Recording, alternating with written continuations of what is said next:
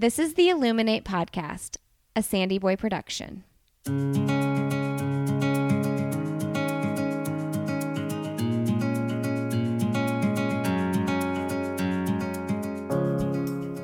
Each week on the Illuminate Podcast, the hosts will bring you insightful conversations and stories of people who are illuminating their own lives through their business, work, community, family, and world.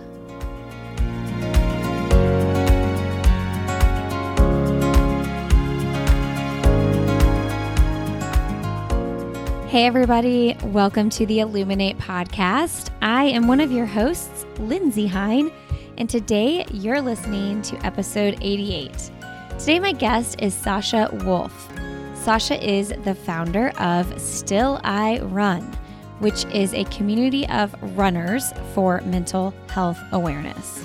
Their mission is to promote the benefits of running for mental health and through their collective stories defeat the stigma around mental illness.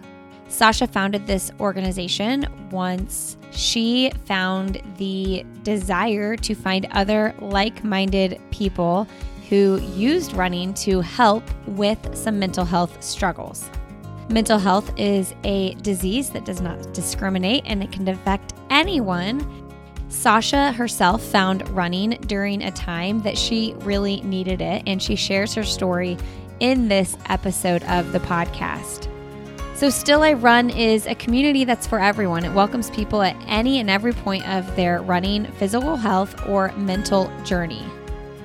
They have a starting line scholarship program that's designed to help people get started, from providing a pair of shoes and running gear to coaching and training plans. They have you covered. This was and is a huge passion project for Sasha, and she'll tell you all about it in this episode. She's also the mom of two and works full-time as well. So this is her side thing that is a full heart thing that hopefully one day might be a full-time job thing for Sasha. You can learn more about Still I Run when you go to stillirun.org. All right, friends, if you enjoyed this episode of the Illuminate Podcast, please consider leaving us a quick rating and review so that potential new listeners can find us. And check out our other shows in the network. I'll Have Another with Lindsay Hine, Why Is Everyone Yelling with Lindsay Hine, the Up and Running Podcast, and the Urban Pharmacy Podcast. You can follow us on social media, Sandy Boy Productions, or the Illuminate Podcast to learn more about those other shows in the network. All right, friends, enjoy my conversation with Sasha Wolff.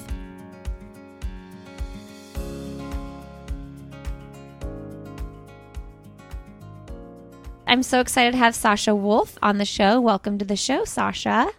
Thanks for having me. Super excited. I'm excited too. You have built such a wonderful community with Still I Run, and I am excited to learn a little bit more about your personal backstory as well. But first of all, your daughters are 1 and 3. What's going on in your world right now? Are they at school? Are they at home? They are at daycare. We luckily have an in-home provider who lives down the street, and she's been open most of the time, which has been great because for them, I don't even think they realize there's a global pandemic going on. That's awesome. I'm thankful life is normal for them for the most part, except for, the week or two they sometimes have to spend at home because of daycare issues or whatever. Well, yeah, and they truly are young enough that things do feel normal. I mean, it's when they get a little bit older, obviously the bigger kids in school are in masks and different things have been canceled. But when they're 1 and 3, life kind of just rolls on. Yep. They don't care as long as Bluey, their favorite TV show, is on. Yeah, exactly. I mentioned the Still I Run community, but you also work full-time as well. So tell us what you do in your day job. Yes. So my day job is working for Herman Miller Furniture. And I am a global human resources communication specialist. So anything that goes on human resources wise with Herman Miller and any of the subsidiaries we own is all under my command. It's a lot of work. Yeah. Were you working from home before the pandemic, or are you just always? Nope, I am working from home now. It's been just over a year, probably a year like today. So it's been lovely to have the opportunity to work from home and stay safe, and also still have my kids in daycare at the same time for most of the time. So good. There's nothing better than working from home and kids not being home. Exactly. I am also pregnant right now too. Oh, congratulations. So thank you. So being pregnant and working from home is great because if you get sick, you don't have to tell anyone. Yes. Oh, that's true. And you don't have to worry about like what you're going to wear. Yep. Haven't had to do that, which is great. So you work full time and you also have the Still I Run community. Tell us a little bit about what that community is. Yeah, the Still I Run community is all based on a group that I started back in October of 2016. It's a group of mental health running warriors. That's what we like to call ourselves. And we're all about promoting the benefits of running for mental health, defeating the stigma through talking about our journey of running for mental health, and then just kind of creating a safe place where people feel comfortable telling their stories. In the Still I Run community that we have on our private Facebook group, we've got people posting in there every day like, I really need encouragement to get outdoors today for my mental health. Like, can you give me a little word of wisdom or a quote or something? And so it's just a really positive and understanding, amazing community. And where did it come from? Yeah, it's really personal for me. So it will be a decade this year, but in 2011, I checked myself into a mental health hospital for depression and anxiety. And one of the things that I learned there, along with the importance of medication and therapy, is kind of just developing a healthy habit. And for me, that healthy habit turned out to be running. Not at first, it was more of a saunter through the neighborhood. Eventually it turned into running, and I started looking for other people that ran for mental health. I figured I can't be the only one in the world that does that. And I couldn't find anything. So finally gathered up enough courage in 2016. So there was a lapse of time there, and launched the group myself. And it's just been super overwhelmingly positive since then. I launched it without even the intent of it being national or it being a nonprofit. It kind of just developed into one, and we're an official 501c3. So it went from an idea to this huge, amazing nonprofit in, the course of, it'll be 5 years at the end of this year.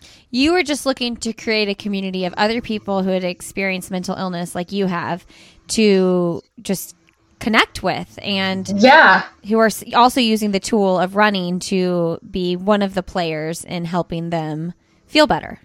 Yeah, I figured, if I put out a Facebook page and a really bad website that I created by myself, that maybe I'll find a couple other people in the area I live in that also run for their mental health.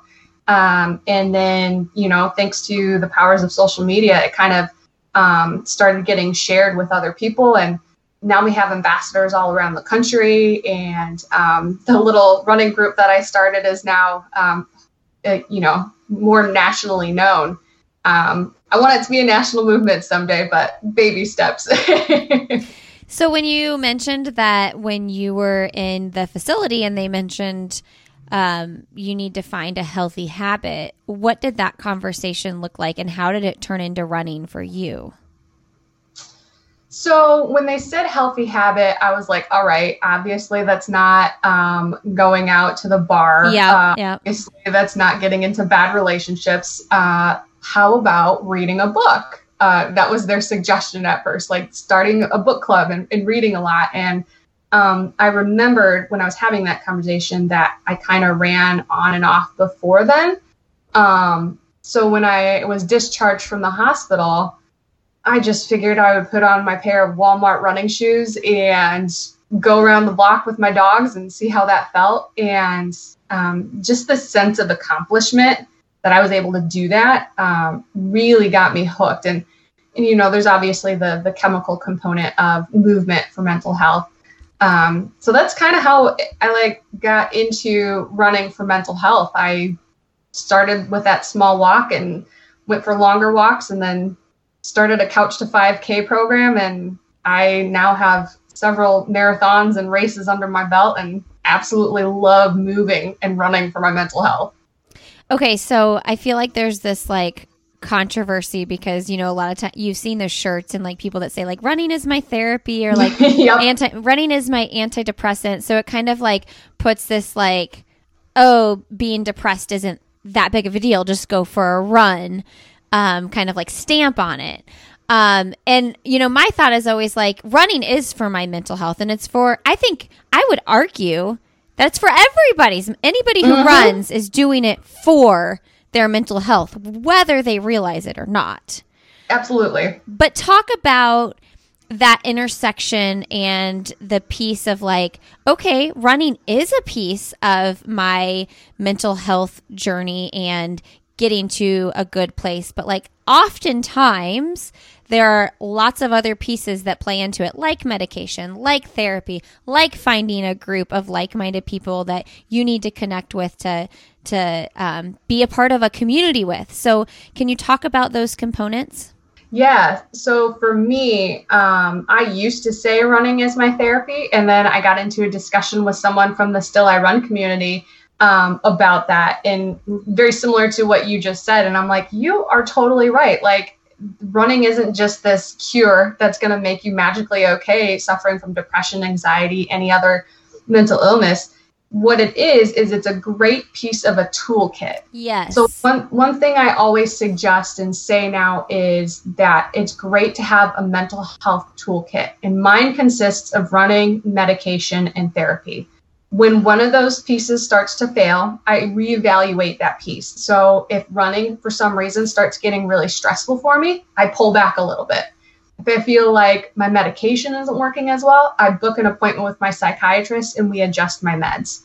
Same thing with just not being able to cope with life circumstance. When I had really bad postpartum depression after my first and second born, I made an appointment with my therapist. So I'm always constantly looking at the tools in my toolkit and tweaking them so that I'm the best version of myself while managing my mental health. Okay, so what I loved about that is the fact that someone, I don't know if you want to use the term, called you out, but was like, hey, that's not actually, running's not actually therapy.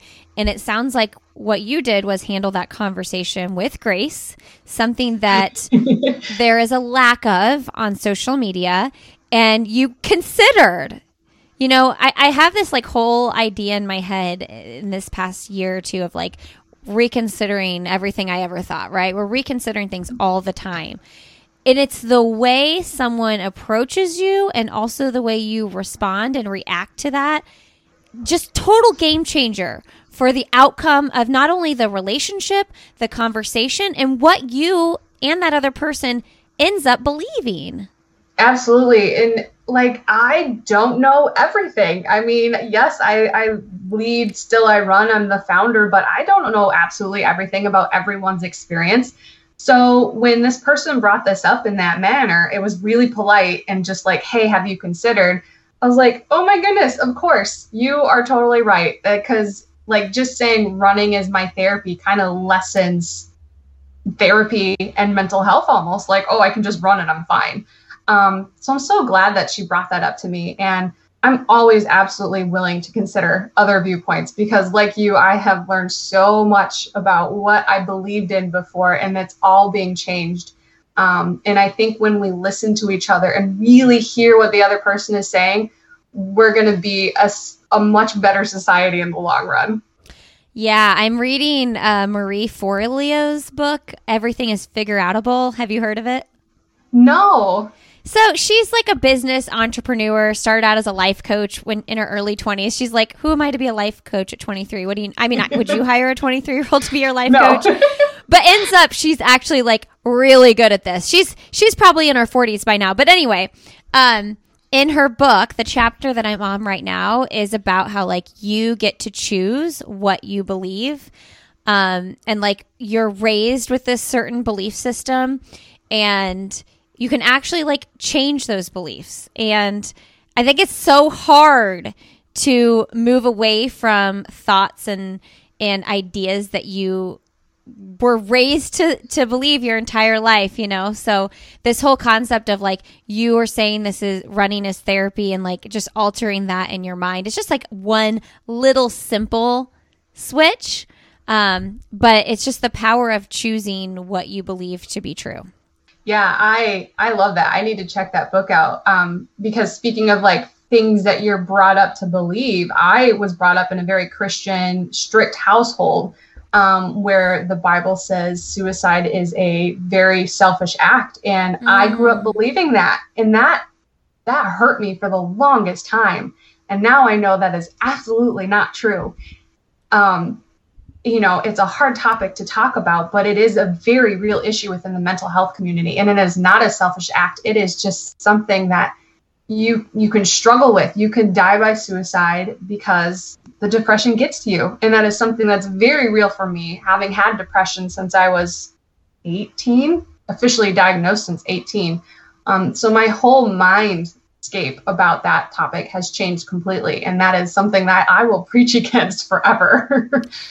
Wow. That's so interesting to me. So do you still practice the Christian faith and just view the Bible with a different lens? Yes, absolutely. Yeah. I still practice the Christian faith, but I do so within the lens of how things are today, because the Bible was written, 2,000 years ago. Things have obviously changed since then. Yeah. We can get tattoos and guys can grow their beards. Like, oh, that's so interesting. Okay, I'll move on from this, but another book I read was All Things Reconsidered by Knox McCoy. He's one of the hosts of the Popcast, which is my favorite go-to mindless podcast to listen to just hear about pop culture, and the hosts are really funny. And a lot of his book is kind of funny, whatever pop culture stuff, but there's a big section on his faith, and it talks a lot about not suicide particularly, but all kinds of other issues in the Bible that are super controversial.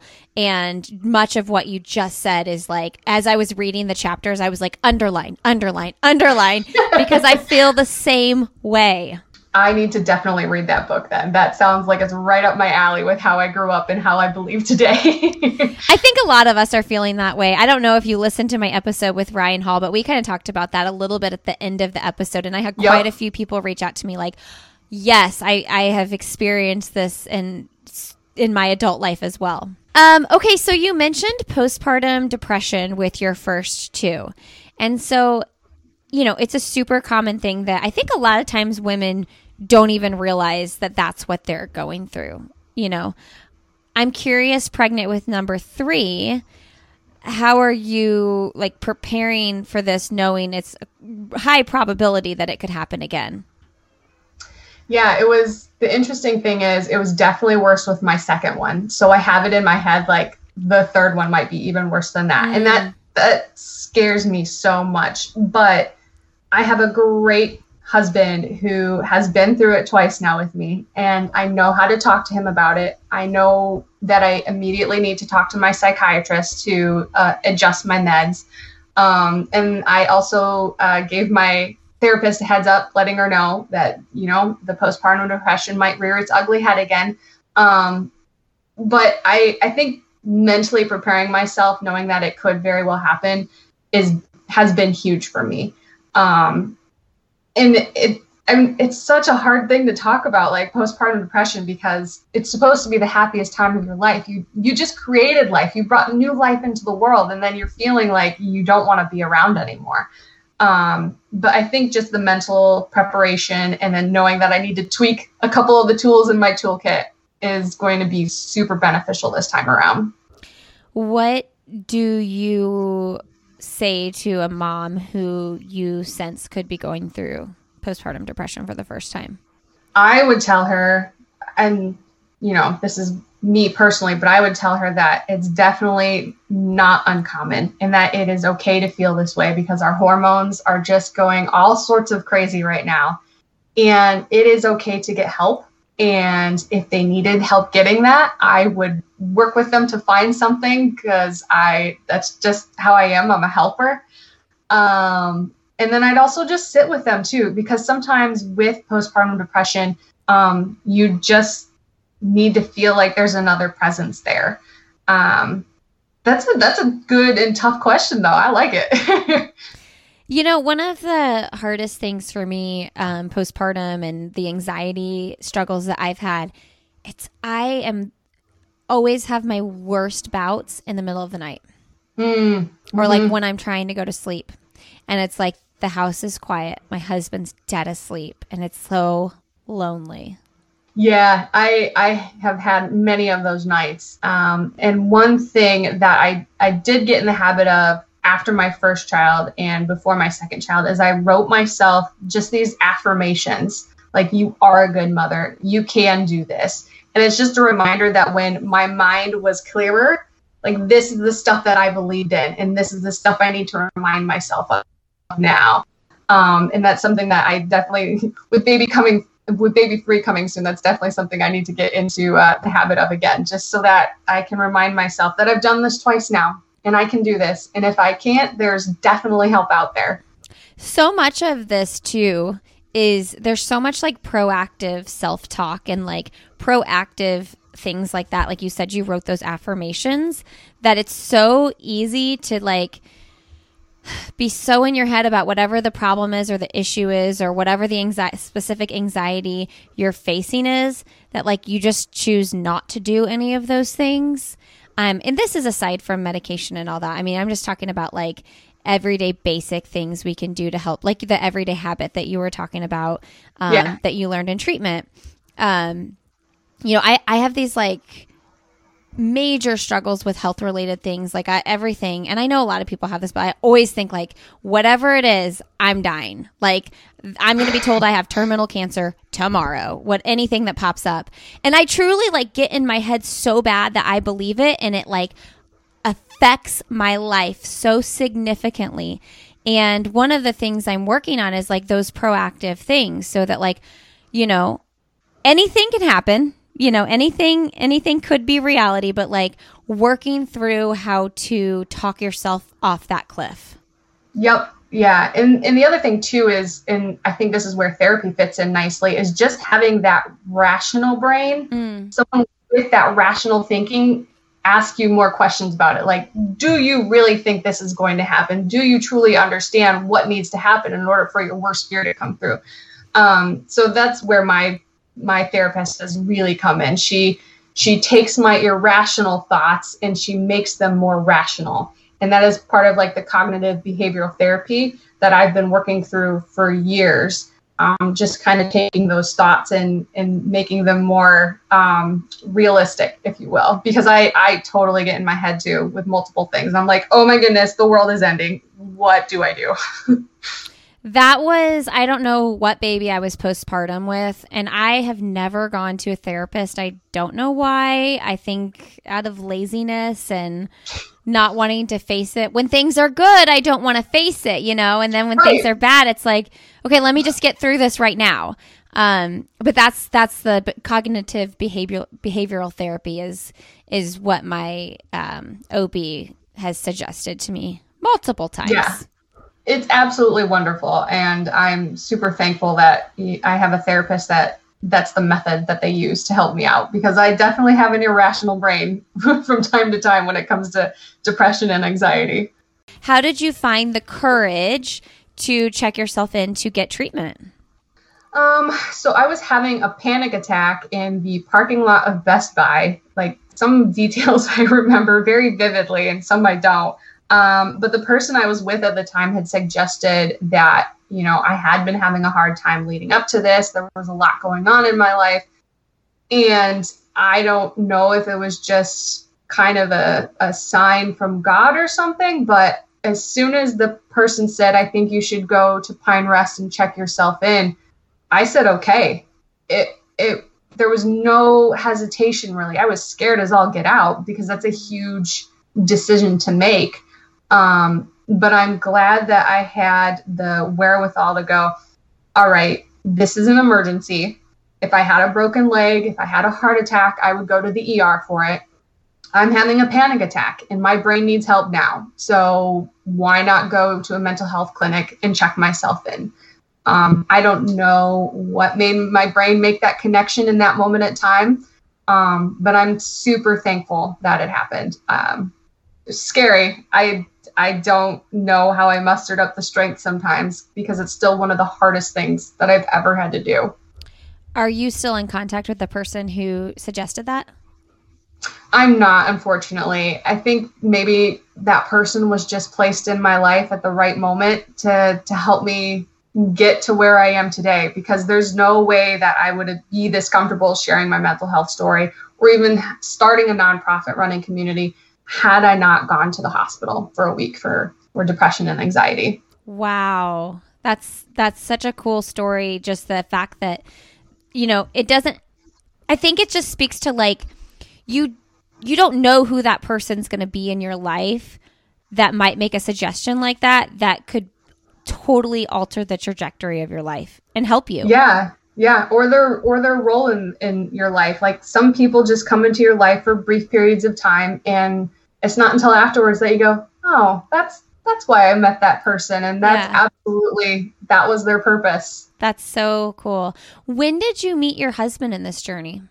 I met him in 2015. So right before I started Still I Run. And he knew all about my history. He doesn't have experience with anyone in his family or friends that has had a mental illness. So I was the very first person for him. And that was interesting because he didn't quite understand mental illness. Mm-hmm. But after me sending him article about what it's about, and then also sharing with him and being vulnerable, has helped turn him into one of the biggest mental health advocates for me that I know of. That's so great. Talk about that, though, the fact that it does run in your family. And I know that played a big factor in you deciding if you wanted to have your own biological children. So talk about that a little bit. Yeah, my mom and my uncle, so her brother, and then also her father have depression, and it's absolutely genetic for my family. And I didn't want to pass that on to my kids. I wouldn't wish a mental illness on my worst enemy, because it is so hard. It is something you constantly need to be in charge of and looking after. And I didn't want to put that on my vulnerable little kids if they were to have inherited it from me. And so after starting Still I Run in 2016 and, being vulnerable and talking about mental health and realizing that I can do something about the stigma, I can do something about the way people talk about mental health, really got me in a good spot where I was okay if I had children. Because if they do have a mental illness, crossing my fingers they don't, but if they do, hopefully by the time they're old enough, the world will be a little less stigma filled. Mm-hmm. And or hopefully I will have given them the tools to be comfortable to talk about mental health at an early age, because I didn't talk about it until my 20s. That's a long time. So if I can equip them now to be able to talk about depression and anxiety just the same as if you were to talk about diabetes or heart disease, that would be wonderful. It's like we grew up in a culture that just wasn't a thing. Like it was a thing, but it wasn't a thing that was talked about. And it's like you were talking earlier about the tools in your toolbox. If you can provide your young kids with tools for their toolbox at the age of like 5 or 6 or 10 or 15, instead of them, ending up having a massive breakdown in the Best Buy parking lot when they're 23. Not that won't happen too. It might happen too. But we have so many resources now. And so I think that that's part of this conversation that's so important, is educating parents of young kids that we can provide them with tools for that toolbox, just like we would if they had diabetes or a heart condition.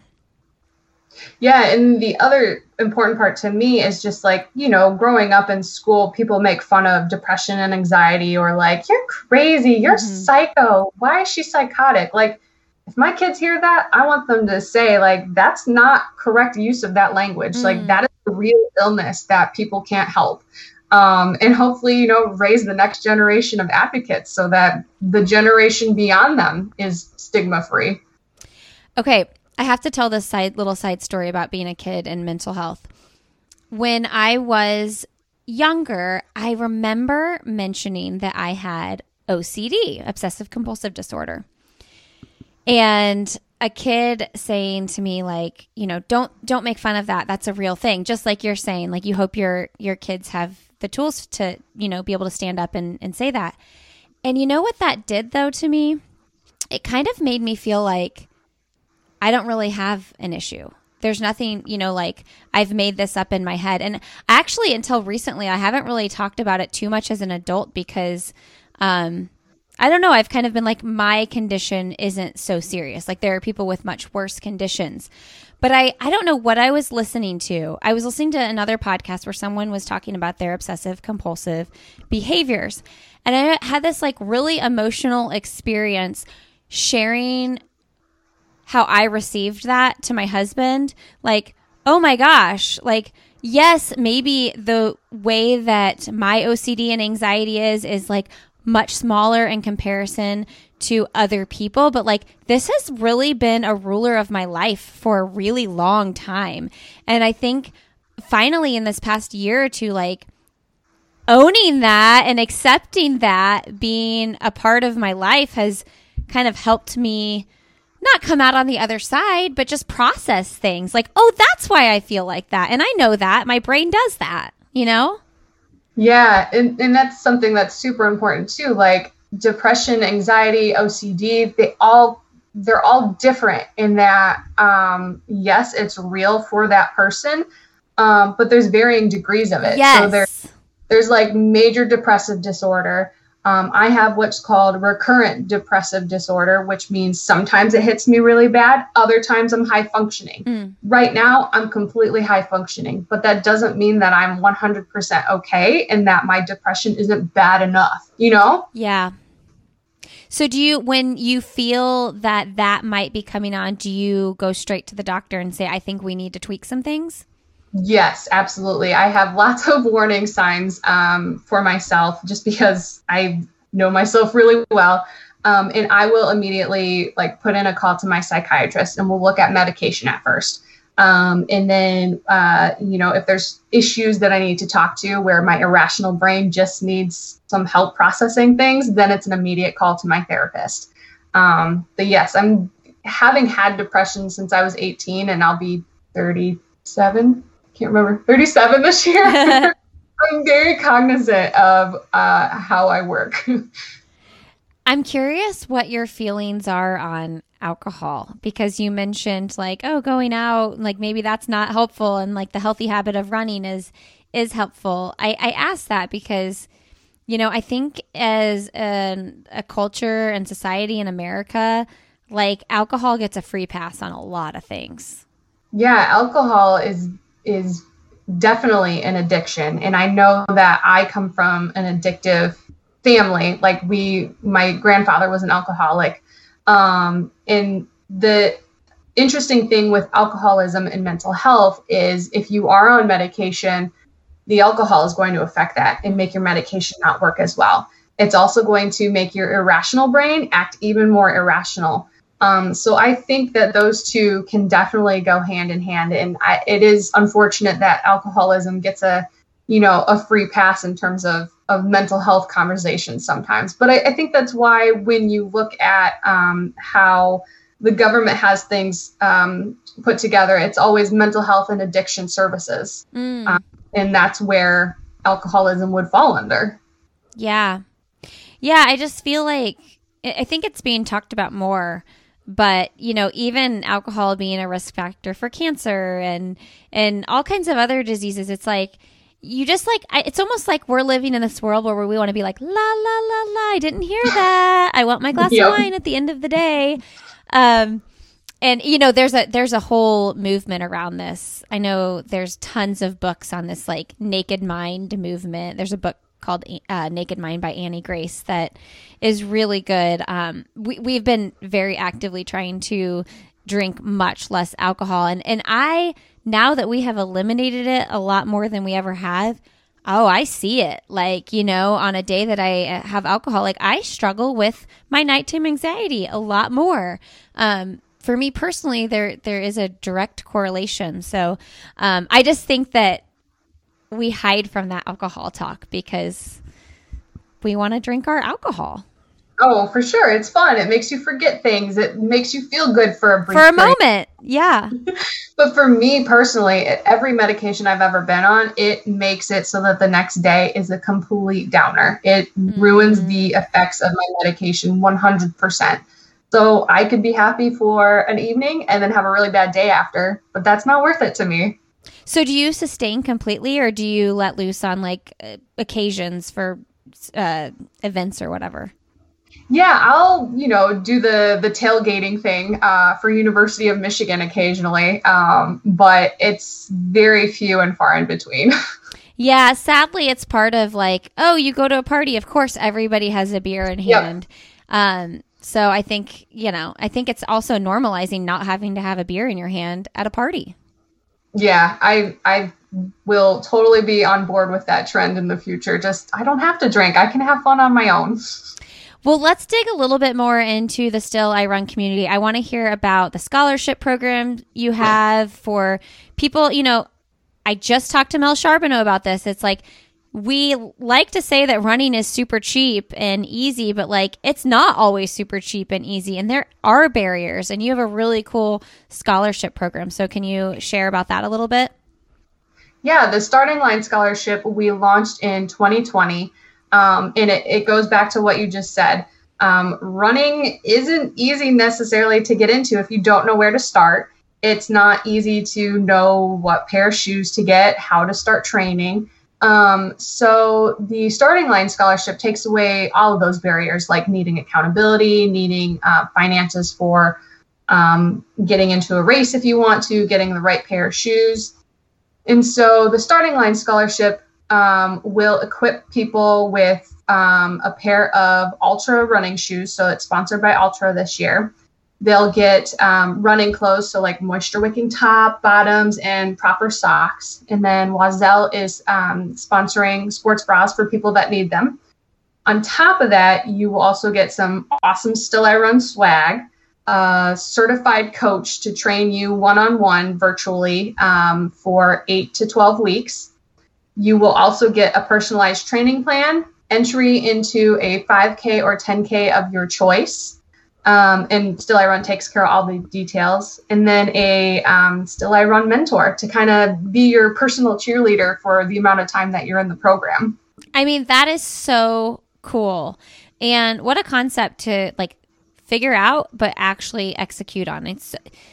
There's so much dreaming and thinking in the world, and to see people executing on those dreams like you is just, it inspires me so much. Where do you find your coaches? Who writes the training plans?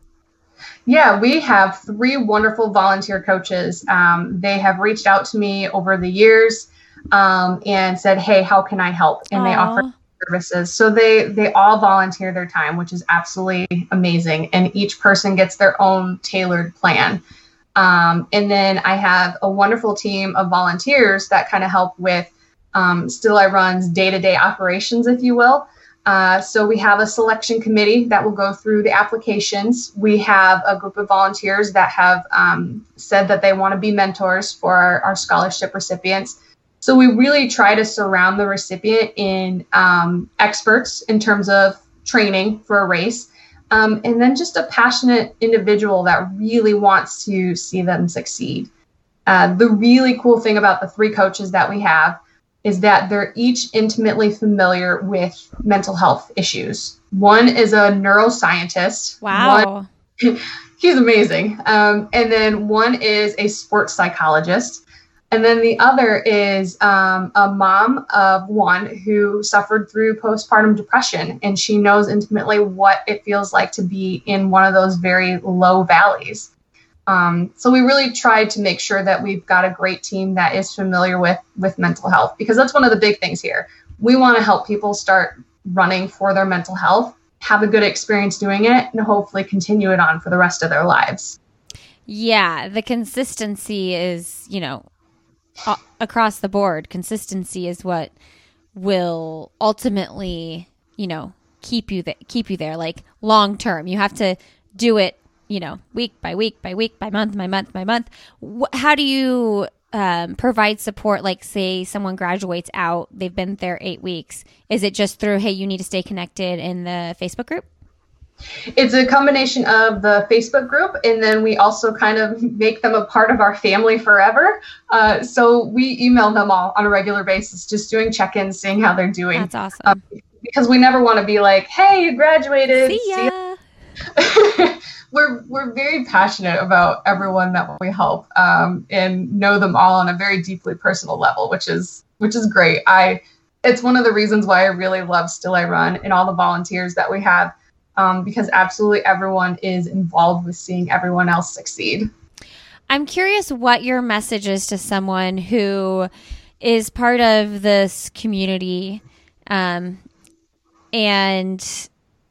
doesn't run for a week and like wants to get back in it. Because, we all have moments where we're like, I'm not into this right now. Or like you said, there are times when you're like, I need to step back from running because it's not bringing me the joy that, it was originally planned to bring me. So what is your message to that person? We actually see those messages a lot in our Facebook group. And the very first thing we see is this person has a tremendous amount of guilt over it. Mm-hmm. And what I tell them immediately is give yourself some grace. What would you say to someone else who was in your shoes? Would you tell them, oh, buck up, get outside? No, you would tell them they're doing awesome. You would give them some grace. And the other thing I say is, even if you can't go out and run, if that's exhausting to you right now, do something healthy, whether it's meditation or yoga or reading a book. Do a little bit of self-care. You will hopefully and eventually get back to a good spot again where you're wanting to run every day, and where it's not a source of stress for you. But in the meantime, be kind to yourself. Yeah, I like that. Find a replacement healthy habit. Mm-hmm. And maybe that ends up being a replacement where like you just alternate. Yeah. And the one big thing about Still I Run that I'm super passionate about is that, yes, we're a group of people that run for mental health, but if that's not your flavor of exercise, it could be Still I Yoga, Still I triathlon, Still I bike. Like, it doesn't matter what you do as long as you get out there for your mental health. I love that. What are you guys doing, or is there anything coming up with Mental Health Awareness Month coming up in May? Yes, we have our big mental health run streak. It's something that we've been doing this will be year 4, but we invite people to run or walk. We've even had people rollerblade 1 mile every day for mental health awareness. And it's a really great way to encourage people to get out there and do their own mile in their own way for their mental health. But with everybody posting about it, it raises such great mental health awareness. So it's kind of like a benefit of two things there. And when people sign up, they can sign up for different levels. And each one comes with different swag. So like BOCO socks or a sweet BOCO hat. And then the cool thing about it to me is that because Still I Run is 100% volunteer led, like even I don't take a salary from Still I Run, 100% of the proceeds go back into our mission to help, promote the benefits of running for mental health, getting people involved with that starting line scholarship. So it's kind of, a win-win-win all the way around. Do you have a vision for Still I Run to become your full-time job? I would love that. That would be my absolute dream. And that might be a few years down the road. But this is something that I'm never going to give up. It's going to be my mission to make Still I Run a very large mental health movement, so that it's just a normal thing when you say I'm running for my mental health. I love mental health movement. That's literally what it is. Yeah, and I've heard from several people, they're like, well, what if I just walk? Like, can I still be a part of Still I Run? And I'm like, yes. Like, let's get t-shirts, Still I Walk, Still I Yoga, Still I make this everything. I love that. Where did it come from, the Still I Run? Yeah, it came from Maya Angelou's poem. I've always loved her stuff. And Still I Rise has just been so inspirational to me. And I actually... I got the idea for the tattoo. The tattoo on my arm that says Still I Run actually came first. and there's an arrow underneath it, so that when I'm looking down at my wrist while I'm doing a really hard race, like that arrow is pointing forward, and it is telling me, even though life is hard, or this race is hard, or my mental illness today is hard, still I run. So it's kind of become like a mantra as well. So good. How many people have that tattoo? I know of 3 people for sure. And then there's also another logo we have where these crossed arrows, and it says run with a semicolon at the bottom for the Semicolon Project. And I know of at least 10 people that have that tattoo, which is so cool to think about. So wait, it's run with a semicolon?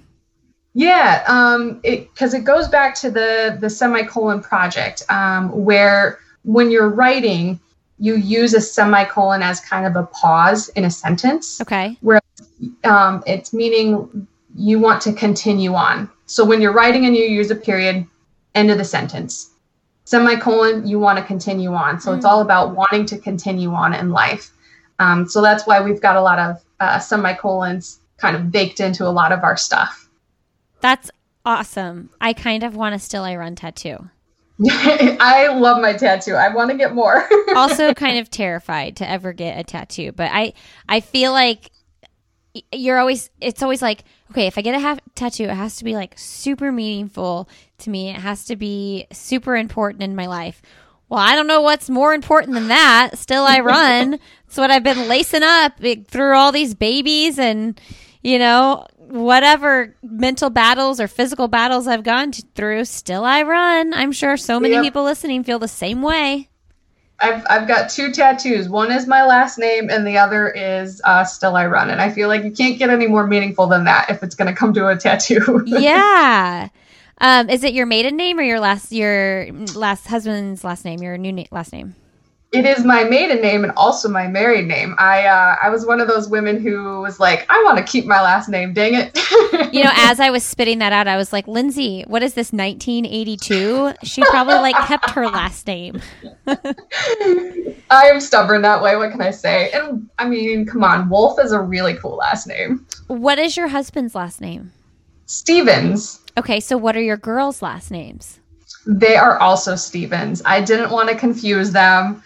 And we are not into hyphenations. So I just said, that's fine. Stevens works for everyone. I actually feel like I saw a Twitter thread on this. Were you in that?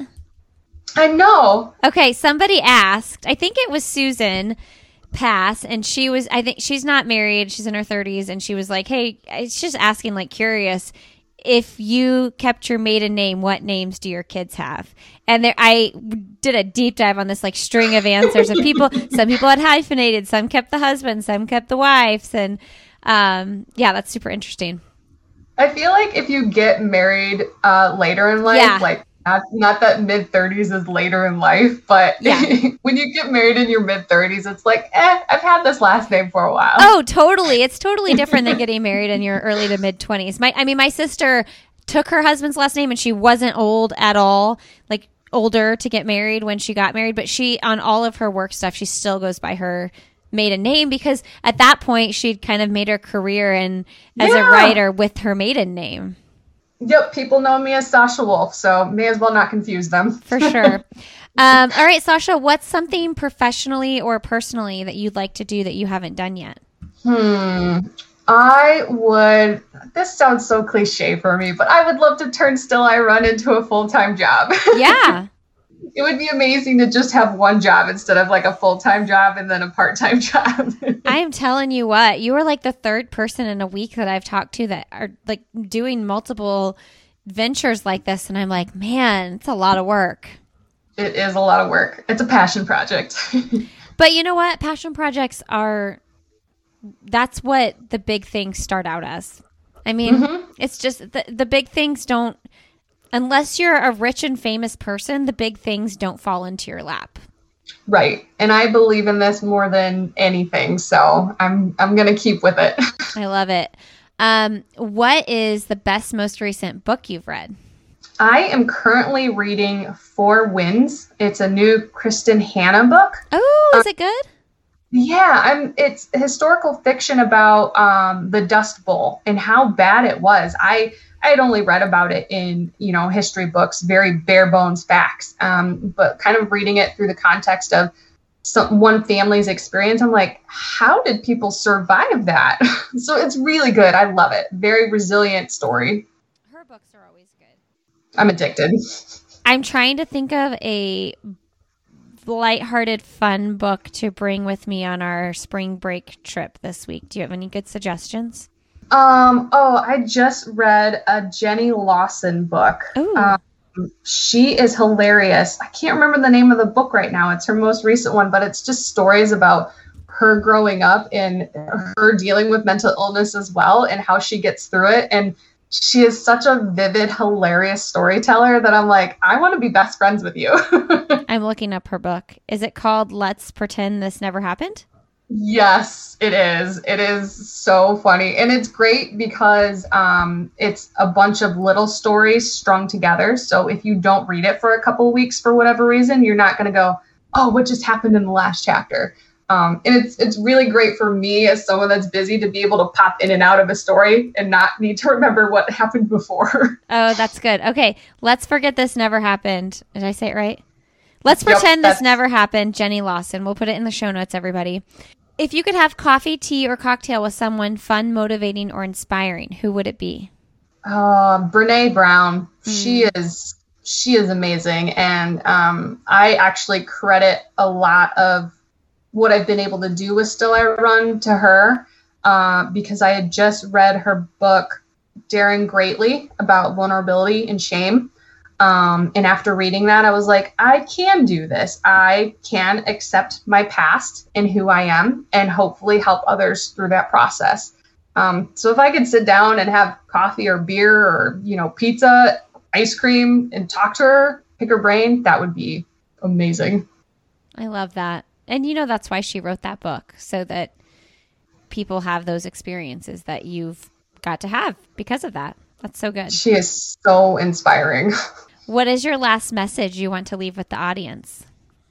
I will go back and say, give yourself some grace. That is something I'm not really good at giving myself a lot of the time. And I'm very good at giving it to others. And we are all, no matter where you're at in life right now, we are all going through something incredibly hard in terms of the pandemic, racial injustice, in, just the current political climate. And things are hard, but give yourself some grace, pat yourself on the back. You're doing fantastic.